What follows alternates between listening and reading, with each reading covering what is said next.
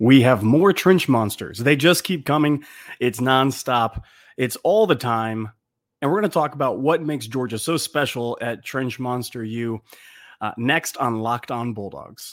You are Locked On Bulldogs, your daily podcast on the Georgia Bulldogs. Part of the Locked On Podcast Network, your team every day.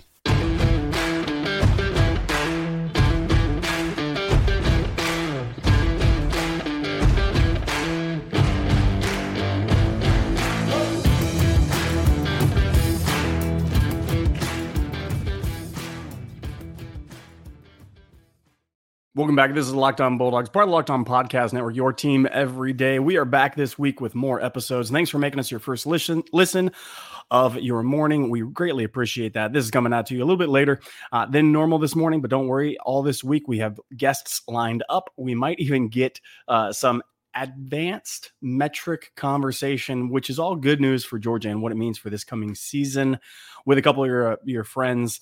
Who knows who they are?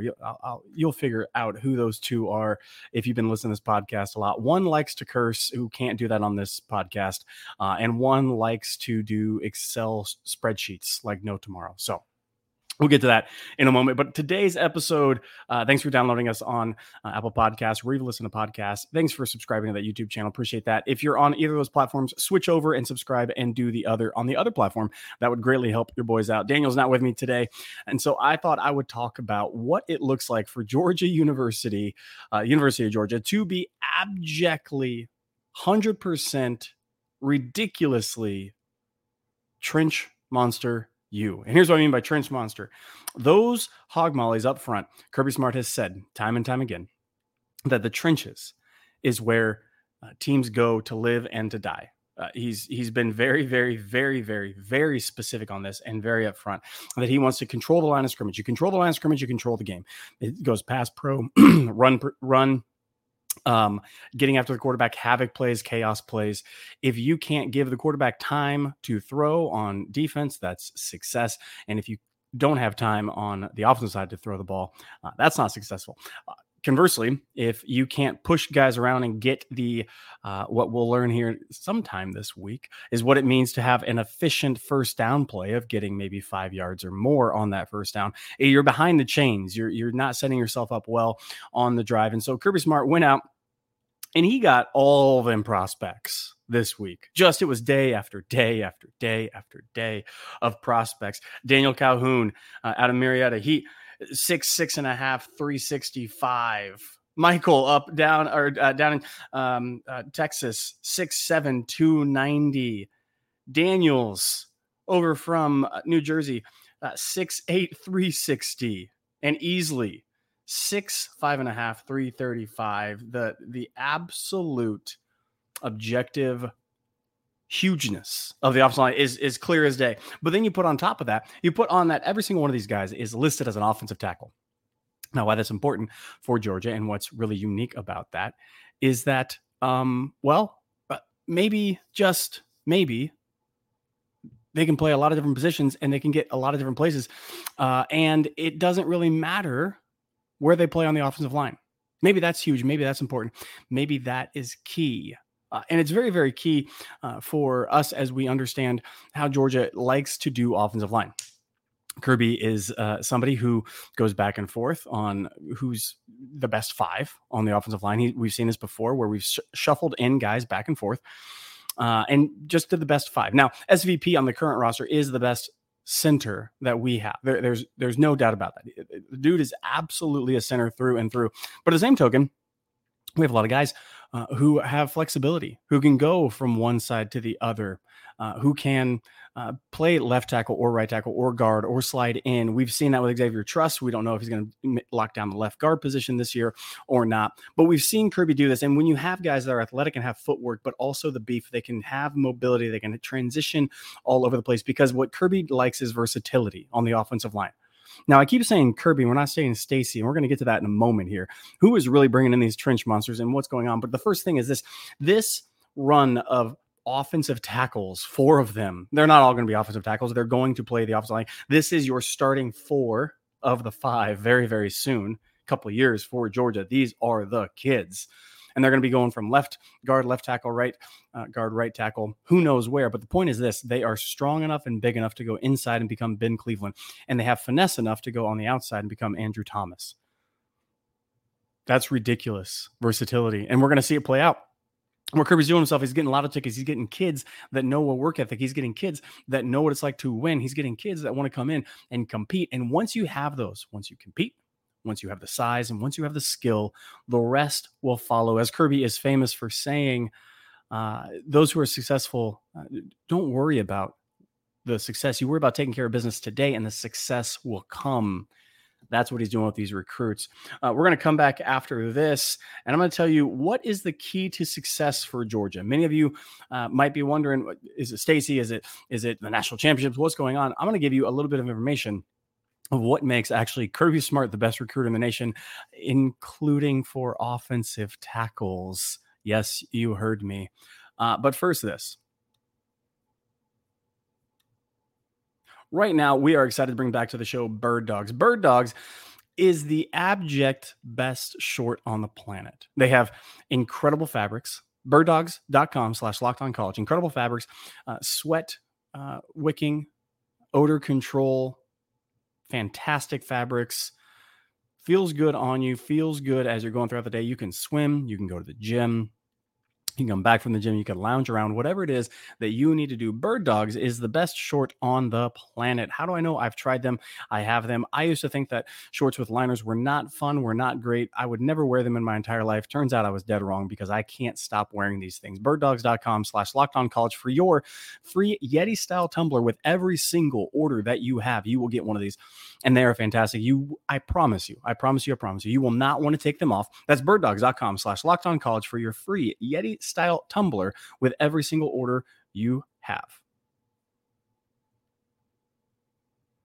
All right, I teased before the break that we were going to come back and we're going to talk about what makes Trench Monster U so incredible for Georgia. And let me just tell you right now, it's Kirby Smart. Now, many of you saying we went through Sam Pittman, Matt Luke, Stacy's now here, and we're thinking to ourselves, okay, we've had offensive linemen, we've had attrition. There's been those who have gone to head coaching positions. There are those who've stepped away from the game. There are those who recruiting has ramped up with the NIL, and who knows how long we have this, because it's just a 24/7 war of attrition for these coaches. And many of you thinking, okay, Stacy couldn't do it. Oh, now Stacy's doing it. Oh, Matt Luke couldn't do it. Oh, Matt Luke did it. Oh, Sam Pittman was it. Once we lost him, we're done. We're toast. Let me encourage you, please chill out. The man who is making all of this happen is Kirby Smart. Let me show you what I mean. Let me go down the list of Kirby Smart recruits, of guys that are in the league, people who have gone to Georgia, been developed, not just developed on technique. That can be taught. Technique can be taught. It's a discipline. You have to get your mind right.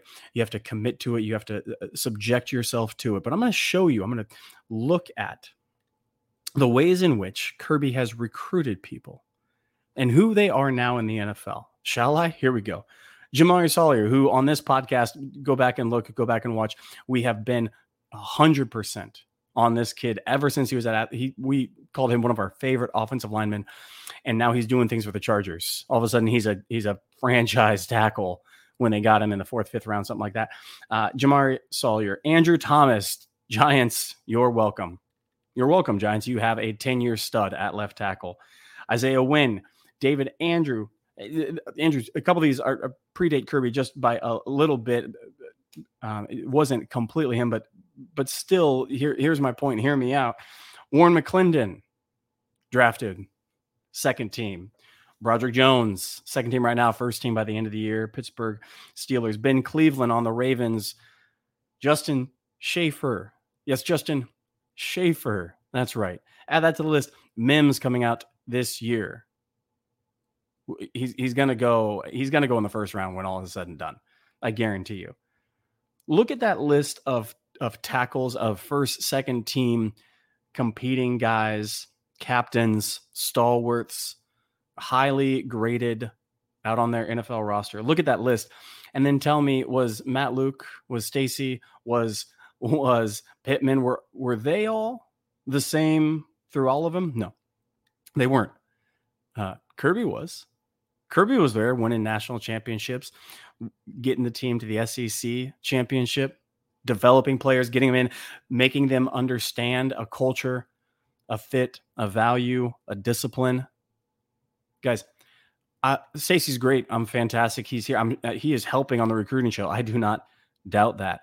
But when the man at top, Kirby Smart, is so insistent on discipline, so insistent on buying into a culture, so insistent on doing the right things, these players are all going to go off to great careers because he has tenacity, he has passion, he has incredible. It's the same thing with wide receivers. If you're a wide receiver, we've had a few of these leave, who couldn't cut it at Georgia because you wanted to just do go routes and post routes all day long or slip screens, get the ball in your hands and try to shake somebody. You didn't want to block.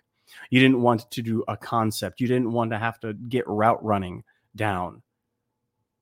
Bama, how's route running at wide receiver right now for OU? I've seen depth chart. I thought Burton was supposed to be this all-world burner. See, Kirby, just like a wide receiver, and if you can't block and run routes at wide receiver at Georgia, you're done, you're toast, you're out of here.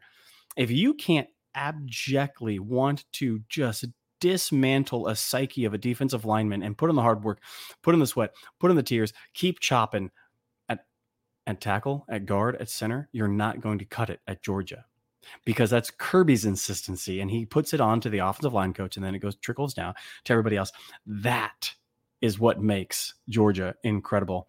I have used culture a couple times. Kirby has a culture of discipline, and many of you did see last week's episode. Brought Alan Judd on. I want you to go back and listen to that. And I want to say again, we stand with abuse victims, and we want all the facts out. So that we can make a cohesive decision. And if we are not doing a good job by getting all the facts out, it seems like we're hiding something. It seems like we have a narrative, and it actually does injustice and disenfranchises those who are abused, who need help, who need advocacy when we try to sanitize things. Alan Judd, don't sanitize things. Get it all out there, and we can make a determination. And hiding things looks bad. Kirby's culture is not a problem. You see it on the field. There are a few things. Get the speeding under control. My goodness, start just locking keys away. Start putting a screw on the right side of that gas pedal. Culture of respecting and loving women needs to be there. Is there, and we need all the facts and the information. If somebody's not, let's do justice together with that. Culture is not an issue. You see it on the field. You see it off the field. Kirby is addressing these things.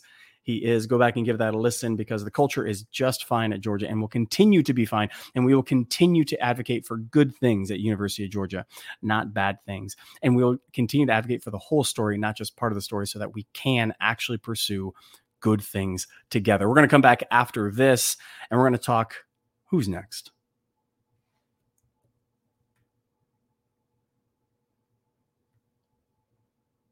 All right, we're talking who's next, because you look at these recruiting rankings, you look at what's going on, and we're going to have a little later Brian Smith back on the show. He's going to let us know who's next for Georgia on their trail as hearing from people. But if you look at the class right now, number one composite rating and number one overall ranking on many services, this recruiting is objectively terrifying.